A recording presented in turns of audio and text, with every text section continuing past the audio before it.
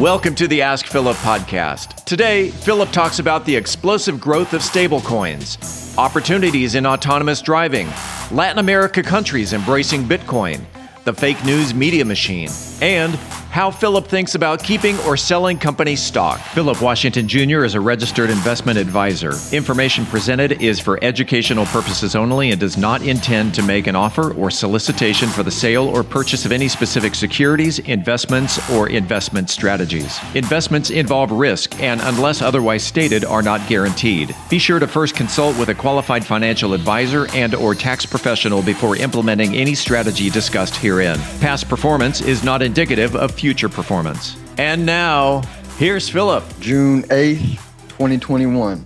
New episode. Hope y'all's week is starting well.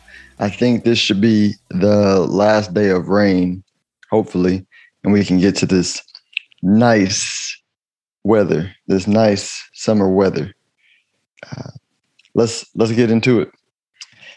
So, first topic we're going to talk about is stable coins.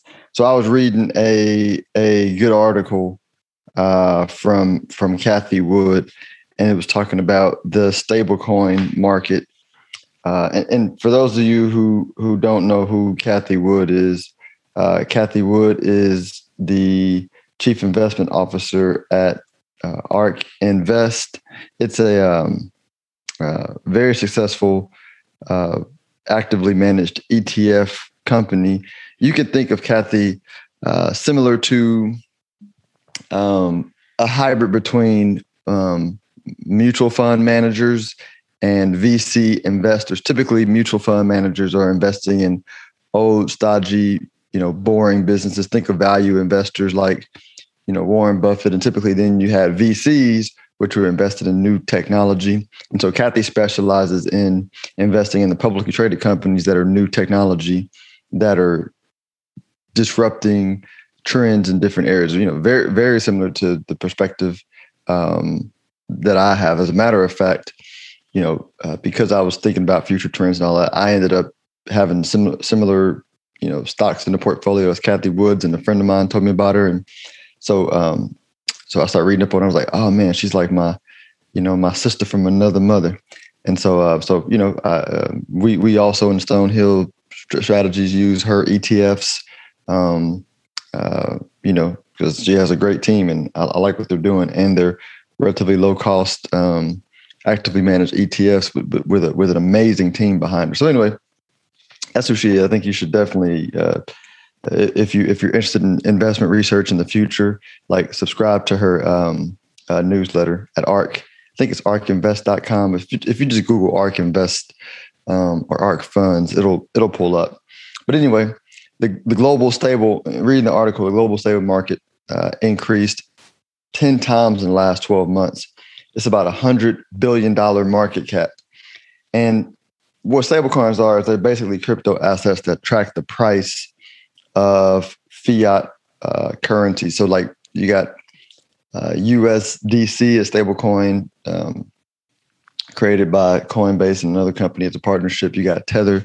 But basically, if you look them up, they're kind of like money market accounts, but they're always going to equal $1, or that's the goal. Not always, right? But the goal of them is to track like the dollar or the euro. So they work to maintain that, in our example, dollar parity, because we operate in dollars.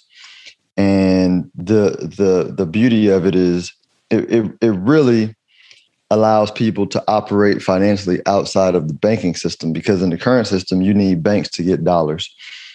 In the crypto world, you don't. And so you can, and you have centralized exchanges that you can buy it on, but you also have decentralized exchanges to buy these stable coins on. So you don't need the financial system at all. And that's huge in current trend. We're talking about,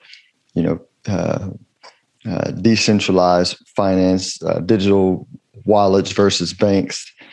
And the main reason why I brought this up was the other benefit to stable coins is you're always going to have different types of investors. You have investors that don't mind volatility. And so, in the traditional world, those are investors that heavily invested in stocks and companies. And then you had investors that didn't want as much volatility. And so they liked bonds, CDs, cash, those types of things. The problem is with the manipulation of interest rates by the central bank, which brought rates to zero. If you're a fixed income investor, you're not getting much. You're not getting much return, if any, on your money. You have investors who are moving their money over to stable coins, so it's just converting those dollars over to the digital asset world, and you can still have, digital cash, but the interest rates and the yields you earn on that digital cash is significantly higher, right? And instead of giving you the numbers, because I don't know when you're going to listen to this podcast, just Google stable coin interest rates and look at the different interest rates being paid by stable coins versus what banks are paying. Again, everything has a risk, right? I want to point the risks out in stablecoin because there's always a risk in any type of investment asset class. Here's the difference, though. There's also a risk in the dollar-based system, right? So the risk in stablecoins, and what I really want to do is help people understand there's risks in everything. There's no such thing as a safe asset. It's evaluating the risks and putting your money in places accordingly. So, the risk of the traditional money in the bank is the central bank can print more money anytime they want, which makes the value of it go down. The bank could go under, and we have FDIC insurance, but we don't have nearly enough FDIC insurance to cover the largest banks, going down. So, it's really backed by the ability for the government to print more money, which makes the value of the currency goes down, which is kind of a circular reasoning. So anyway, I won't get into that. But the point is, there's a lot of risk because if we do need the FDIC insurance, we're screwed, and they're going to print crazy amounts of money. But that is a risk, right? And what a bank does is, if a bank is a fractional reserve lending facility, so it means if you have $1 in the bank, they could lend out $5, of your money to companies. Many times it's $10, per dollar in the bank. And so if a bank loses, if they loan out 10-to-1 ratio, and they lose 10%, they lose all the money in the bank. That was a big problem of the bank, the insolvency happening in 2008 and really 1929. 2008 was that, but it was more derivatives market, which is a whole other conversation combined with that. But the point is, it's a risky market versus stable coins. It's risky, right? So the counterparty can screw up. The people who issue the stable coins can screw up. The difference is those stable coins are backed way more than the dollars in the bank, like significantly more. Each stable coin is different, but look it up. Look at how much collateral is tethered back by at USDC, and you'll find that they're a lot more backed than the dollar. So they don't need the FDIC insurance, in my opinion. But both come with risk. You want to understand both risks and decide, is the ability to earn potentially more interest worth putting my money in this new asset category, or keep it over here earning no interest, right? And you make the decision. But I'm just introducing information for those who are doing it, because a lot of young folks that just prefer to a lot of young tech savvy folks that prefer to have cash in the digital world versus in the real world because of the ability to earn interest and outpace the money printer, even on the potentially outpace the money printer, even on the relatively safe assets. Next topic we're going to discuss is autonomous opportunities and autonomous driving. So I talk about a lot the fact that I much rather have machines driving the car than humans, because we don't even look at the roads. But from a financial standpoint, I referenced before the fact that we own Tesla and the macro opportunity strategy. And a big reason is, we believe they're going to win the autonomous driving space and take market share, not only from car companies, but from Uber, Lyft, because people are going to have to license their technology to create autonomous cars, right? They are leading. And so I got curious and I was like, all right, let me look up, what the average American drives per year. I went to the Department of Transportation Federal Highway Association, and it shows you every state, but the average miles driven per year is somewhere between 6,000 to 12,000 miles per year. In Texas, it's about 10,000. And this information is like not including the new world that we're moving to, where we're going to not have to drive to work as much. I know for me and my wife, I mean, we can go days, right, without driving, because we got a Peloton. We both work from home for the most part, and even when things open up, she'll still work from home, and I'll have meetings. But I might have out of the home office meetings, maybe a couple of days per week, and I have an office that I have those meetings at, but I don't have to go to. They send me my mail, right? It's in the age of where offices are converting to WeWork type models and everything. Like and I was operating that way before COVID, but I guess it was because I was a young tech savvy, older millennial.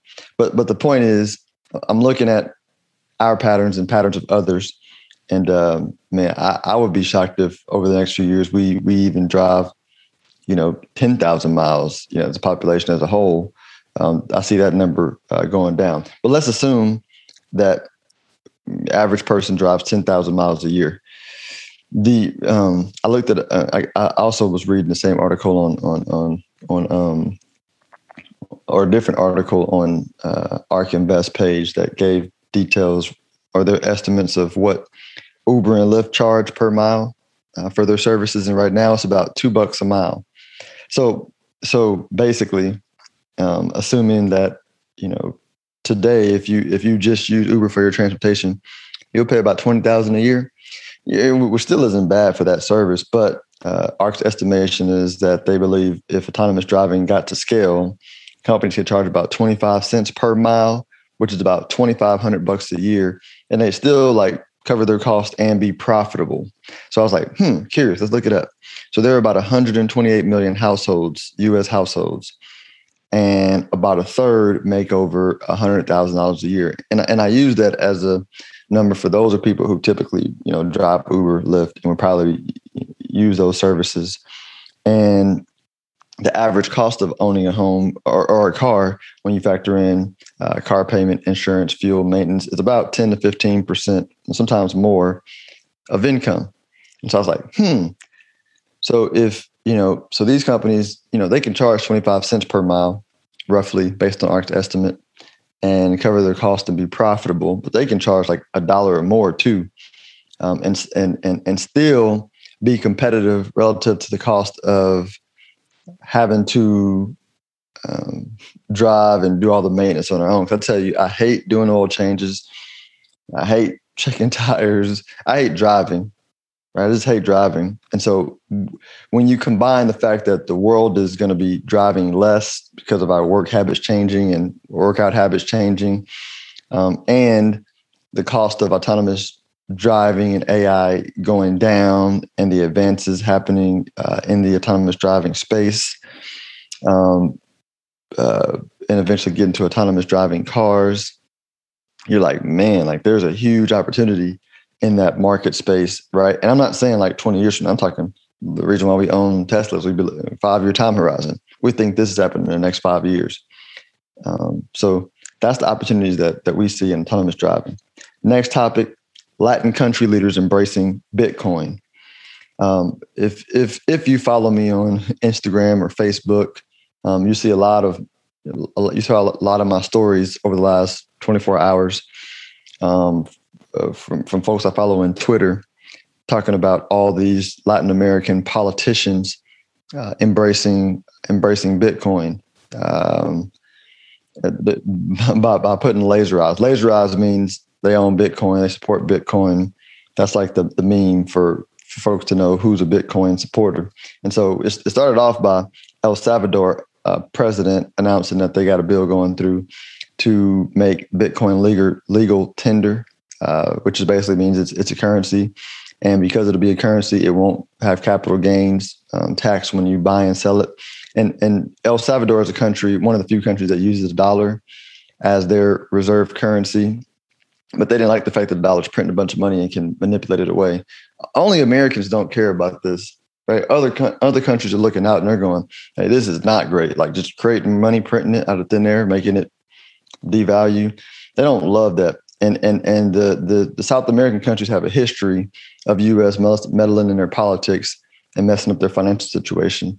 And so I'm not shocked that they are. Well, the whole world has that sentiment. But I digress. So that was the announcement for El Salvador, and everybody loved it. Then you start seeing other politicians from different Latin American countries put the laser eyes on. You had politicians from Mexico, Brazil, Panama, Paraguay, Argentina. And the beauty of this is it's the reason Bitcoin when Bitcoin was created, it was developed with a very wise incentive-based structure. Like the whole design knew it would suck everybody into it because politicians know that, hey, if we embrace Bitcoin, it's better for our people. If it's better for our people, people will love us and keep us in power. What it also does is it removes the ability of politicians to control the currency to abuse the people. And so it's kind of circular. The people love it because it's freedom. They vote the politicians in who are all about freedom. The politicians are held at bay, but they get to maintain power, although diminished, right? But they get to maintain power. It's a check and balance on the system, similar to when we separated church from state. Now we're looking to separate state from money. And so you have to you have to wonder, why does the state hate Bitcoin so much? Like, why wouldn't the state embrace Bitcoin if it's better for the people and the people want it? Well, because they've used money as a way to abuse power for generations. Now here's the reality. I think if the U.S. embraced, because we're a country of freedom, like we're the most free country, even though we got our issues, like we ignited the freedom revolution of democracy. And so I think we should embrace it because it's going to happen regardless, right? Of course, the powers that be are going to stop it. But it's what I mentioned yesterday in the podcast, just people who are vested in the current system don't like change, but it's coming regardless. And and if we embrace it quickly and we embrace it and we lead in that embracement, we won't have the brain drain of if we don't, right? Because by the way, if we don't and we start getting hostile to it, you will see a lot of people, move to the countries that are hostile to it. And by the way, like these Latin American countries are beautiful, better, great beaches, great weather. You'll have a brain drain, and where the brains go, the money and economics follow. And good luck trying to recruit young people to help outsmart the brain drain folks that go to the Latin American countries so that you can sabotage like it's not happening. They have to literally like nuke, which is not funny, but they'll have to like try to just nuke the country to get rid of it, which for a lot of reasons they won't do, or we would hope they wouldn't do, because that would expose how evil they really are. And I was reading an article like this is the craziness that goes on in the current system, right? Why a lot of us love separating money from state. It's glazed over, but the department, you can Google it. This is not a conspiracy. Like the Department of Defense had a $35 trillion accounting adjustment in 2019 after a $30 trillion accounting adjustment in 2018. So they miscounted $35 trillion or $30 trillion 2 years right in a row, because there's no accountability on how they spend. They can spend whatever they want. And it's a lot of folks behind the scenes getting rich off those government contracts. And these are the folks that are throwing out all the climate FUD, these so-called quote unquote hacks where they hackers took money from companies, and then the government, quote unquote, figured out how to find the passcode of the Bitcoin wallet, that's FUD, because people tracked it. You can track what's going on the Bitcoin protocol. They found a wallet of likely an exchange where the exchange turned over the money. They didn't hack a wallet, but anyway, I feel like the people in power are like, how like if you're an adult and your kids are pretty tech savvy and they know more about you than tech. And so you try and lie about, what you know about the tech, and they just looking at you like you don't even understand what's really happening, right? I feel like that's what's happening with the world leaders. They don't even understand how this stuff works. So when they put out a lie, like, that's a terrible lie. You clearly don't understand how technology works. But I digress again. Let's talk about two last topics, then we're going to leave. Last one second to last is just pet peeve I don't like. I read a headline this morning when I woke up. It said Bitcoin fell because Trump is against it. I'm like, God, y'all are idiots. This is super fake news to take Trump's words. Like nobody in crypto cares what Trump thinks. Like they'll just figure out an asset, something, it went up or went down, and they'll just print a headline to get people to go read it. Their incentives is to have you click on the article so they can get advertisements. But the media is just either super duper dumb, right? Just dumb, like just dumb in general, which I think is probably part of that, right? But I think the biggest part of it is incentives, right? They need clicks to get control, and then the people who are the powers that be, right? They're big advertisers and they control the media. So anyway, that was just a pet peeve. Last one. So I